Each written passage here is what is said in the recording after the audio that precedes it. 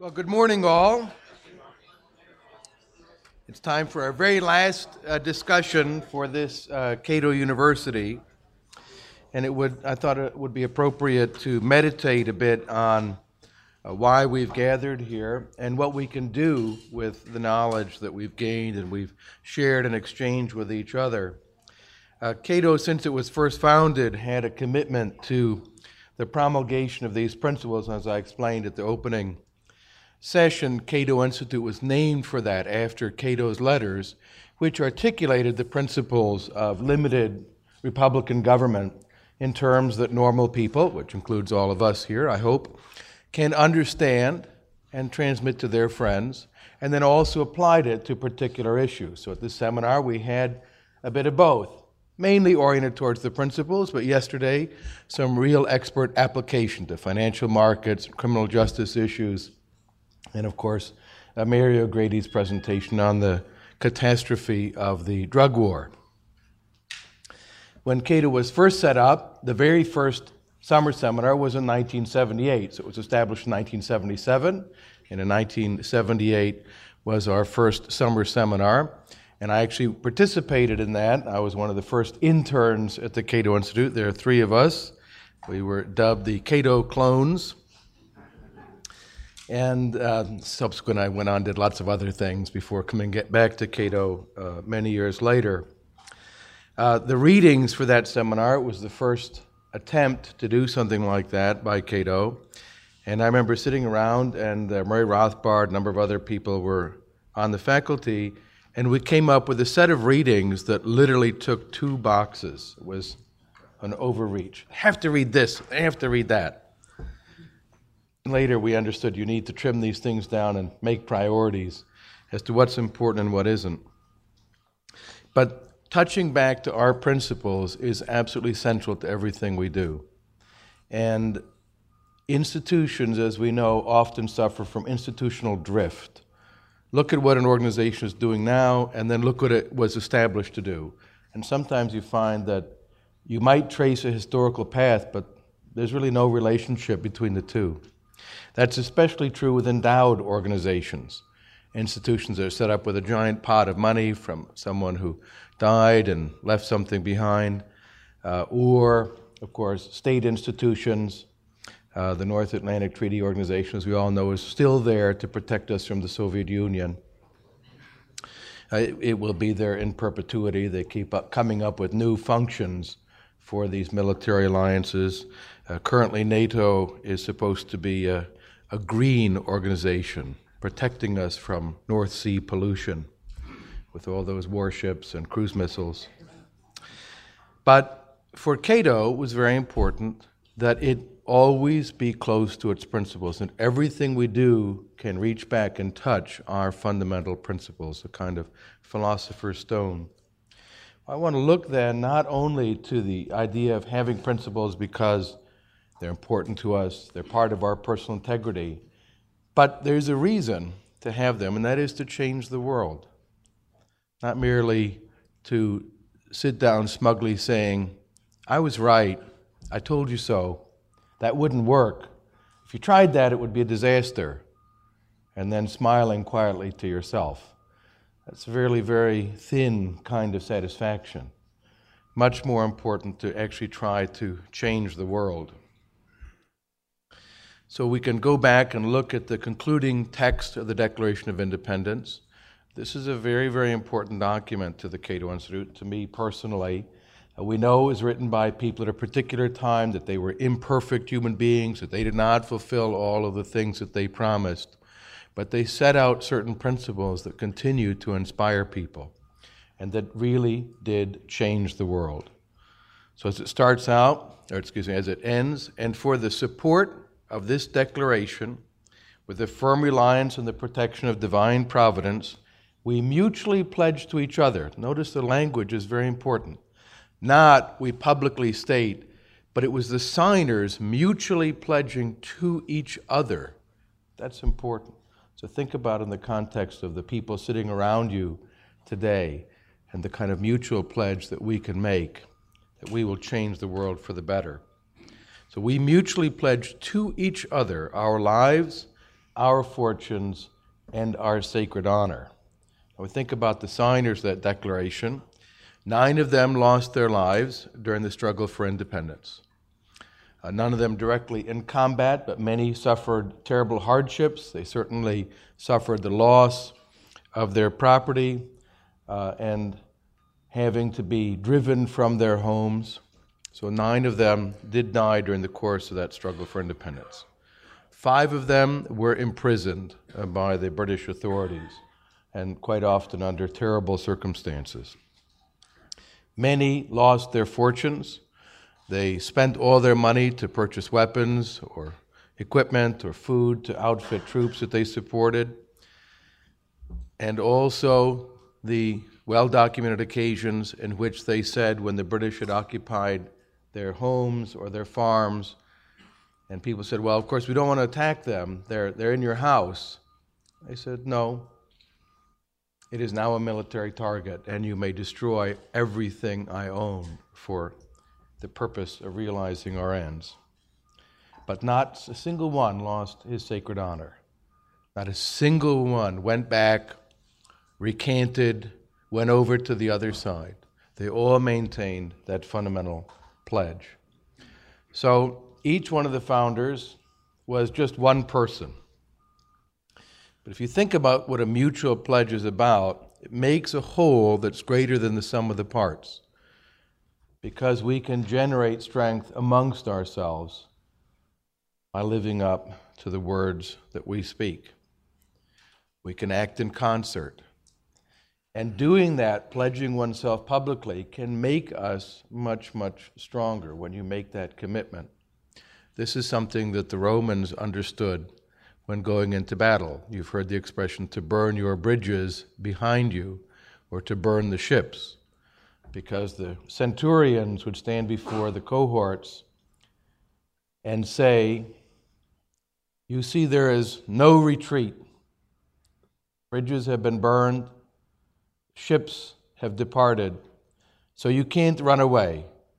So the choices are not victory or defeat or retreat. You have 2 choices.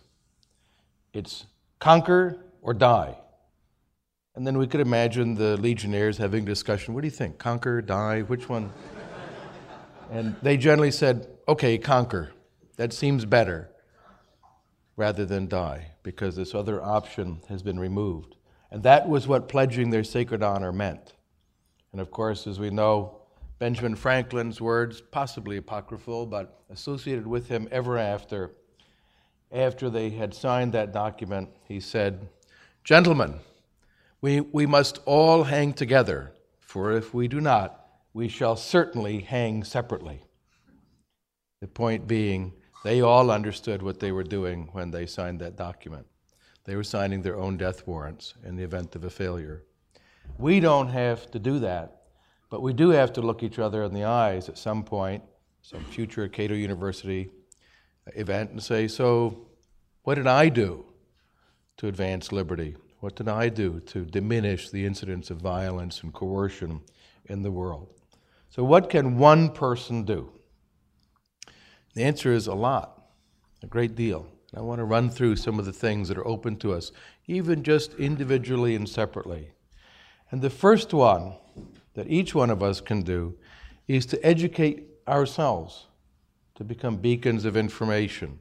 Leonard Read, in my opinion, one of the really honorable founders of the modern classical liberal movement, 1946, when he establishes the Foundation for Economic Education, a very grim, dark time in history as the world had just staggered out of a horrific conflict with malignant, murderous forms of collectivism, and it looked at home as though the tide of socialism was advancing, and ideas of individual freedom were old-fashioned, and ideas of constitutionally limited government were perhaps even doomed. And he said each one of us should seek to educate ourselves and establish ourselves in such a way that other people will seek us out as a beacon. And that means not only reading a lot of books and thinking and watching that today YouTube videos and learnliberty.org and all those other wonderful things. But also being the person that other people will ask, what do you think about that? And that's not easy because we can face it, we're generally a very opinionated group of people here. And opinionated people, sometimes we are motivated to share our opinions even when they're not very welcome with other people, which tends to drive them away. The impulse that I often have to suppress, because I learned over the years, it doesn't make you many friends, of correcting all the mistakes we hear said about us. And by and large, that's not very welcome. Just walking up and saying, oh, that's wrong, and correcting other people continuously. A colleague of mine put it rather nicely. He said he had this experience also and found out wasn't getting him very far, overhearing a conversation, intervening and saying, oh, you're wrong. Oh, and you're wrong too, as well. He realized that it was pointless. At any given moment, literally billions of stupid things are being said all over the planet. Just right now, there are billions of idiotic comments being made. And you can't go around correcting them all. Imagine that the NSA were to establish some special system with a super secret spy plane, and you could get in as an engineer, and you could be able to monitor all the dumb things being said. So you had a dumbometer that would measure dumbness. And you could fly around the world and just parachute and break through the window and say, that's wrong. That would be a big waste of your time. But if you can become knowledgeable about issues and you respect other people, the real victory is when they come to you and say, what do you think about that? Your opinion would be interesting to me. And that's a difficult thing to achieve. But be that person that other people will look to and say, you've thought about this. What's your opinion?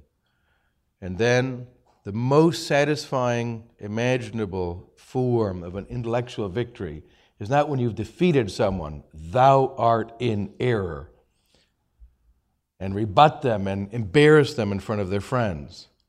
But rather, after a conversation, when you hear 6 months or 2 years or 5 years later, that person repeat back to another person what you had said. That's really, really gratifying. When you are arguing, discussing free trade versus protectionism, and this one is a difficult one for me because I think protectionism is the economic policy of stupid people, so it's difficult to maintain that respect. But lots of smart people do advance economic fallacies. But when you discuss it with them, and I've had that experience on this particular issue, restrain yourself, you offer good arguments and say, well, just think about that. And then a couple years later, you find this person is an ardent free trader. Right? That was a great victory. And you can achieve that if you become immersed in the ideas and are able to articulate them. Now, having said that, don't be afraid to speak out. And here there's that fine line of not being a nudge, not being the irritating person who bugs other people all the time. But don't be silent when there are important issues at stake. Do so in a diplomatic way, of course, but be willing to speak out in all the different ways that are available to us now through electronic media, telephone. I took a snapshot of my phone there. May not seem like it, but I actually am old enough to remember having cranked a telephone in my grandparents' house. And that's what you had to do, and then someone came on and asked if you wanted to speak to another person and made the connection. And imagine how onerous that was. But now the opportunities to share our views in a sweet way, even with Facebook and so on, they've just advanced tremendously. As David Bowes pointed out, Facebook is not well used when one just posts comments that says, so-and-so is an idiot. Although it may be true, it's probably not the best way to articulate your views, but rather to lay out an argument with a kind of a soft and diplomatic approach, and you would be surprised how many people will have their lives changed as a consequence. Now, this speaking out can be dramatic. It can entail a great commitment. Think about Rosa Parks. I think she's a remarkably admirable person. She was a lady who, as she said, just didn't want to get up because her feet were tired. When she was ordered, in accordance with the law that was imposed on transportation companies, that black and white people were not allowed to sit together. As it turns out, the people on the bus and the subway generally didn't care that much about it. They would sit in whatever was the convenient seat. But in their wisdom, the state legislature said that's not allowed and forced private companies to hire people to enforce this and establish little barriers between the races and impose that on people at rather substantial cost to the private firms who were forced to do that. And she just said, no, I'm not moving. And you can see the law enforcement officer, there's a sense of embarrassment, I think, as he's fingerprinting this lady who just said, I'm not getting up. And she made a commitment. She was a humble person, but she really changed the world. And I think that people like that can make an enormous difference. Here's a man who died just recently, actually, in the District of Columbia. Dr. Franklin Kameny, he was a World War II veteran, was a map maker, cartographer. You can imagine how important that is. Worked for the United States Geological Survey after the war. And then they found out that he was homosexual. They said, you can't have homos making maps. I mean, that doesn't make any sense, right? Can you imagine a homo map? No way. So they fired him. They said, get out. And of course, opened the files on him and so on. And he fought them. He said, what does that have to do with making maps? And he became a tough crusader, a gentleman, but a real crusader. And he changed the world because he said, I'm not going to go quietly and be shamed and humiliated by you. I'm not afraid of you. And he changed the world. And this lady, Suzette Kelo, I love this picture. You can see it there. She has the sign on her home. Normally it says for sale. Hers says not for sale. And that was the Institute for Justice's program. She didn't want to sell her house so that they could give it to some cronies who were going to build a Pfizer plant that would be a better class of taxpayers. And she said, no, I'm not moving. And fought. Now, we lost in that particular case. And that was a bit of a blow. It was shocking to see a majority of the Supreme Court say, well, it says public use, but, I mean, really, do you want to be bound by that when you could have a better class of taxpayers? So we lost that. It really was a shock. But it also shocked the whole country, who said, I didn't know that. Someone can just take my house and give it to another private party. It's not even for some public use like a road or military installation to protect us from the Canadians or anything like that, right? It's just to give to somebody else. And consequently, there was a grassroots movement to change the state constitutions to say, we do not allow that under our state law. And 40 states passed that. Much tougher protection than the spineless Supreme Court was willing to offer property owners at the federal level.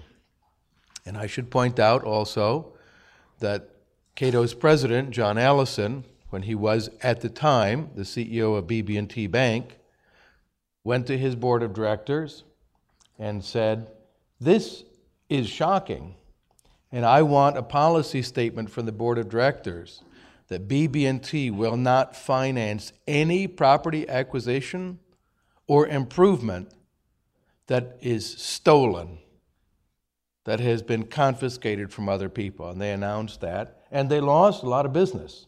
They also gained some business, including mine, because that was the right thing to do. They said, we will not participate in financing commercial real estate or other ventures that have been based on just stealing from people and cronyism.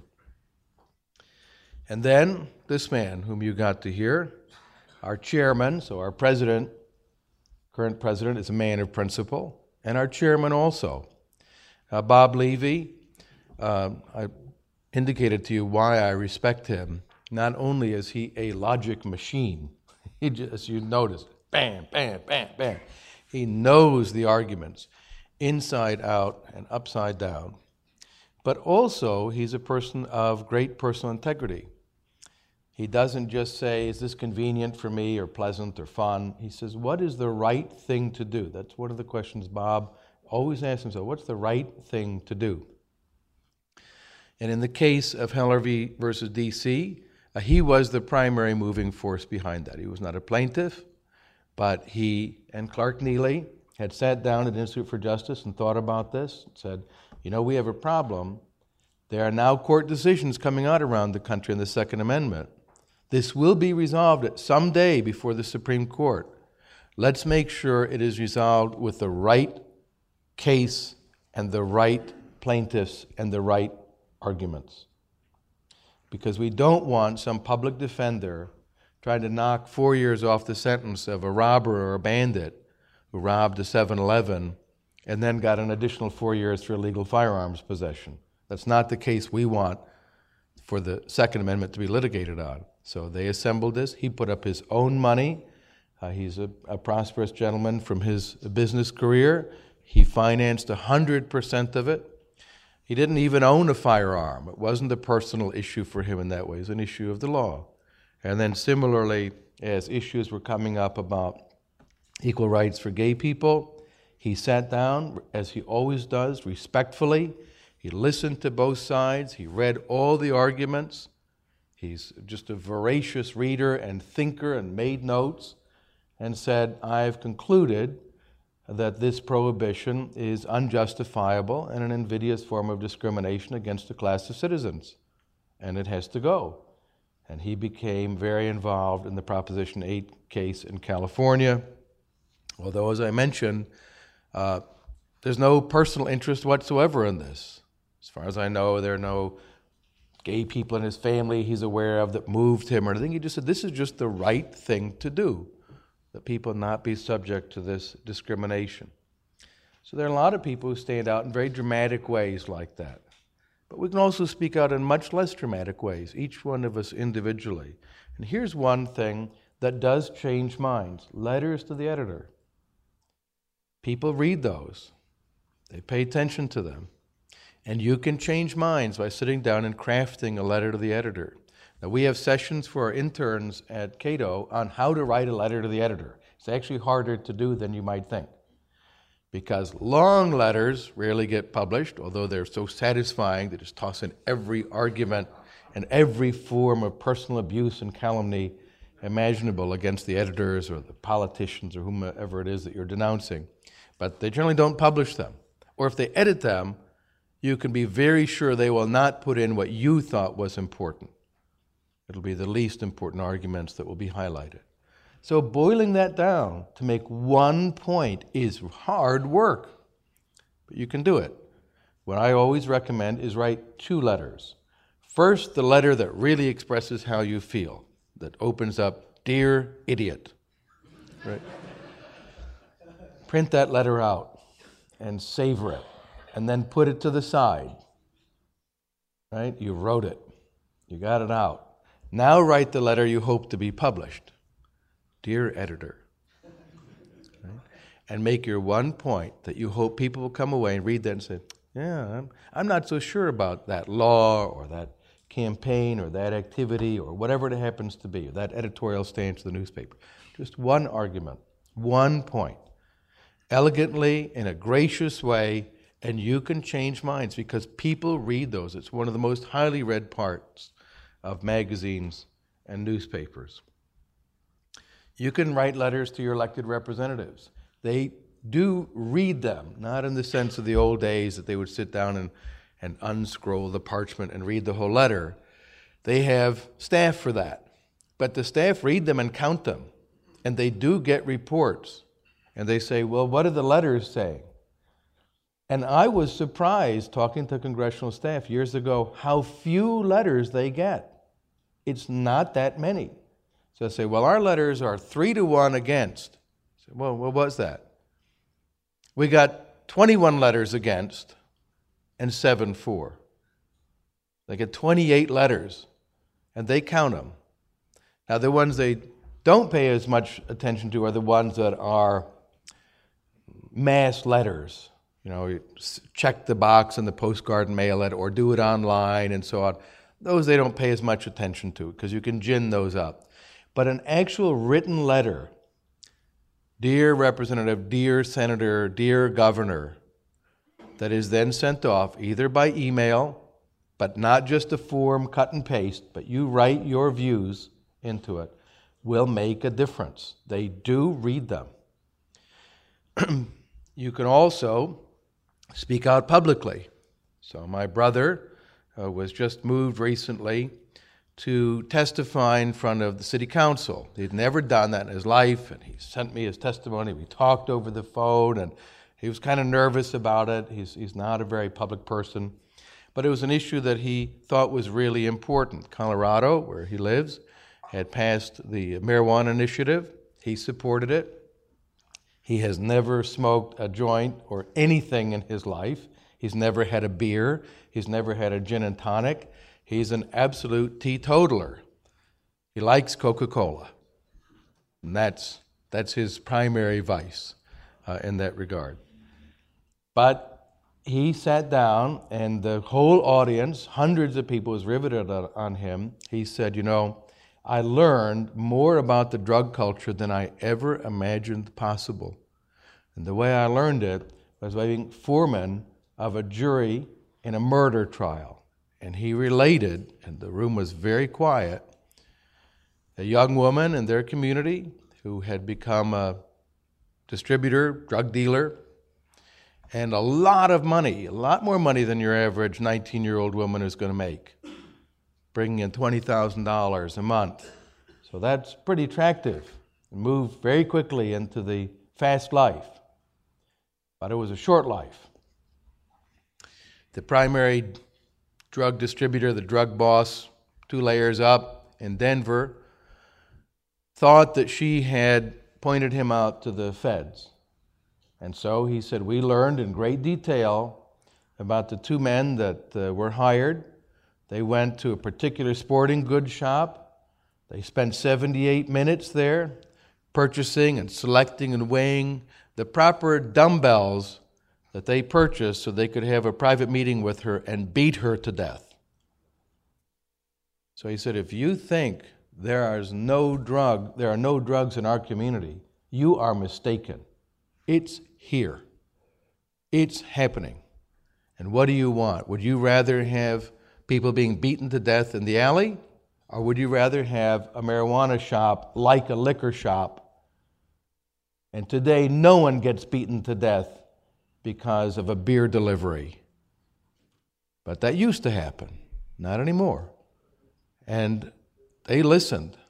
Now, unfortunately, in came a lot of powerful people, namely the heads of the local military bases, who said, we will forbid soldiers from coming into this town if you do that. So, unfortunately, they lost in the city council.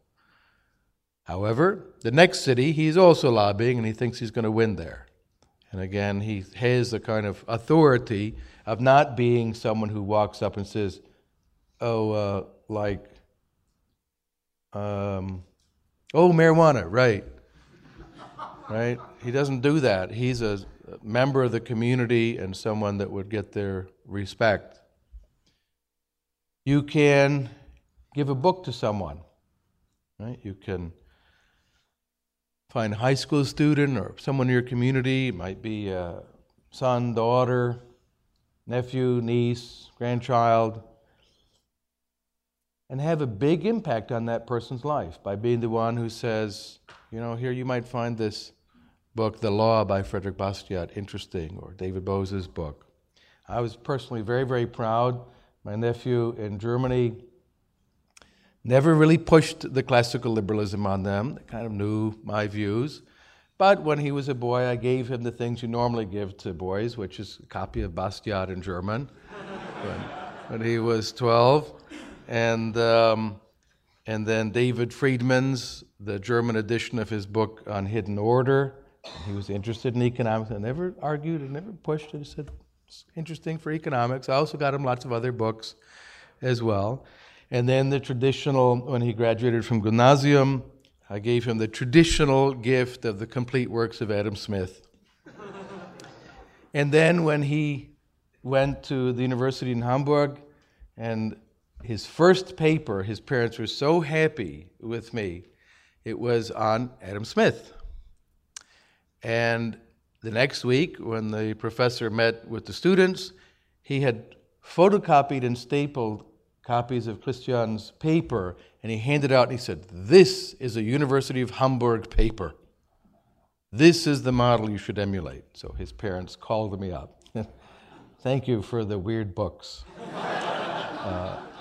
And then he went on and wrote his thesis on a comparison of Hayek and Buchanan on evolved and designed constitutional orders. And that was because of those little books I gave to him when he was a young lad. Now, what can we do in cooperation with other people? Here are just some thoughts, some opportunities. You can indeed organize a local group. If there's some injustice, some theft of property, or some indignity visited on some group of persons, this will vary from country to country, place to place, community to community. But if you're the one who stands up and says, "I don't think we should put up with this, we could do something about this," you will usually find you are not alone. There may be just a few of you at the beginning. Do you remember that the Anti-Corn Law League, a huge mass movement in England that radically changed British politics and British life by instituting freedom of trade? When they first organized, there were 3 of them who showed up. 3 of them. That was, as they said at that time in England, a bummer.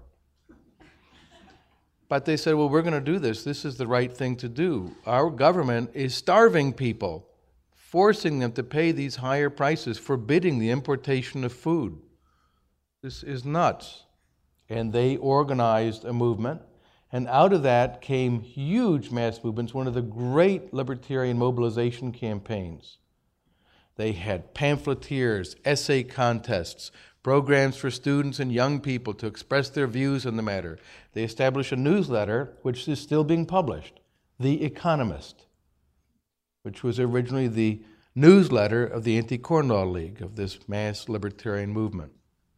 And from that came peace movements, movements for elimination of involuntary servitude, and so on, that grew out of that. So some of the opportunities that we have, think about the many issues that we face. If there's one that's really important to you, organize an organization.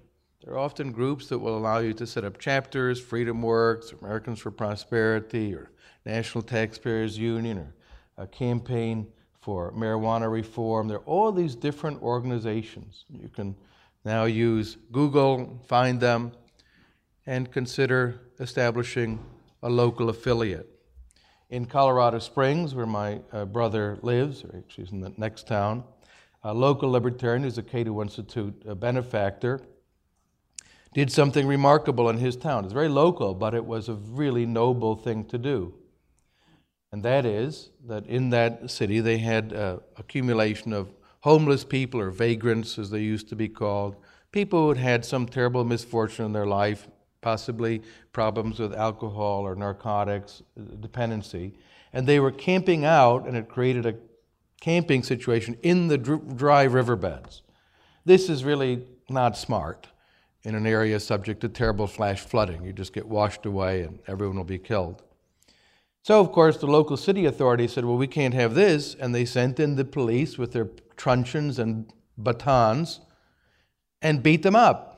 and kicked them out and tore down their tents and took all of their stuff and put it into the trash. That's terrible. This is all they had, including military veterans, their discharge papers, identity documents, all into the dumpsters and hauled off. And these people roughed up and dragged out. And he stood forth, he said, I don't want to live in that kind of community. That's not right. And he went to other business leaders and people and said, let's deal with this correctly. They raised money locally, voluntarily. They hired social workers, people who had some training in how to deal with people's problems, and sent them in to talk to these people, not beat them up. Said, have you got any family? Well, I've got a sister who lives in Michigan. Well, let's look up her phone number. Let's call her. Said, you know your brother, sister's here, and so on. Got them a plane ticket, sent them to places that would accept them, reunited families, helped people to get jobs. Right? Sometimes people would have been hard to employ. They didn't have any work record for the past couple of years, but found people say, I'm willing to take them on. Found people who would put them up in their homes, motels that said, we'll open up these rooms, and just if you can just pay us enough to pay the maids to clean them, we'll deal with that. Dealt with everybody. Everybody found a place to live, a job, some dignity. And the city council then, they said, now pass an ordinance against sleeping or camping in the middle of a dry riverbed. But do it properly. And they solved that problem. And they did so in an honorable way. It was a micro issue, but he said, that's not the kind of community we want to live in. And Joe was able to stand up. Joe Woodford, in case you're interested, Woodford Manufacturing in Colorado Springs, Colorado, and did the right thing. And it affected people. So it wasn't this big national issue. But in their community, they made it a more voluntary, less unjust community. Now you can also open your checkbook or PayPal account or what have you. There are a lot of organizations out there doing important work. And you can support them also financially. And there is significance of writing a $100 check. And I do hope for the younger people here that you get into that habit. And now it can be done online. It's really easy. So every month I donate to a number of organizations, including Students for Liberty. And I hear this little distant sound as the money is sucked out of my bank account on a monthly basis. It doesn't really hurt that much. And I'm proud of what my money does. I'm also very careful with it. I don't give it to groups that I consider to be wasteful. If I've observed waste, I'll tell them that and say, I'm not going to support you anymore. But there are groups out there that do a good job with the funds that we make available to them.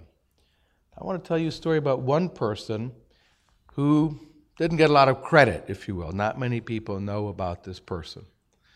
But without this one human being, the world would be a very, very different place. It would not be as free as it is. And we sometimes worry about all of the lack of freedoms that we experience, but do compare it to the other alternatives in other places in the world and other times. We do enjoy a remarkable degree of personal liberty. This person is Jean-Claude Marie Vincent de Gournay. Everybody knows his name, of course. He was, in one sense, one of the most important people who ever lived. He was a merchant and a businessman in France. He was the intendant of commerce, which was a kind of a royal office for the supervision of business, a regulator, if you will, from the time.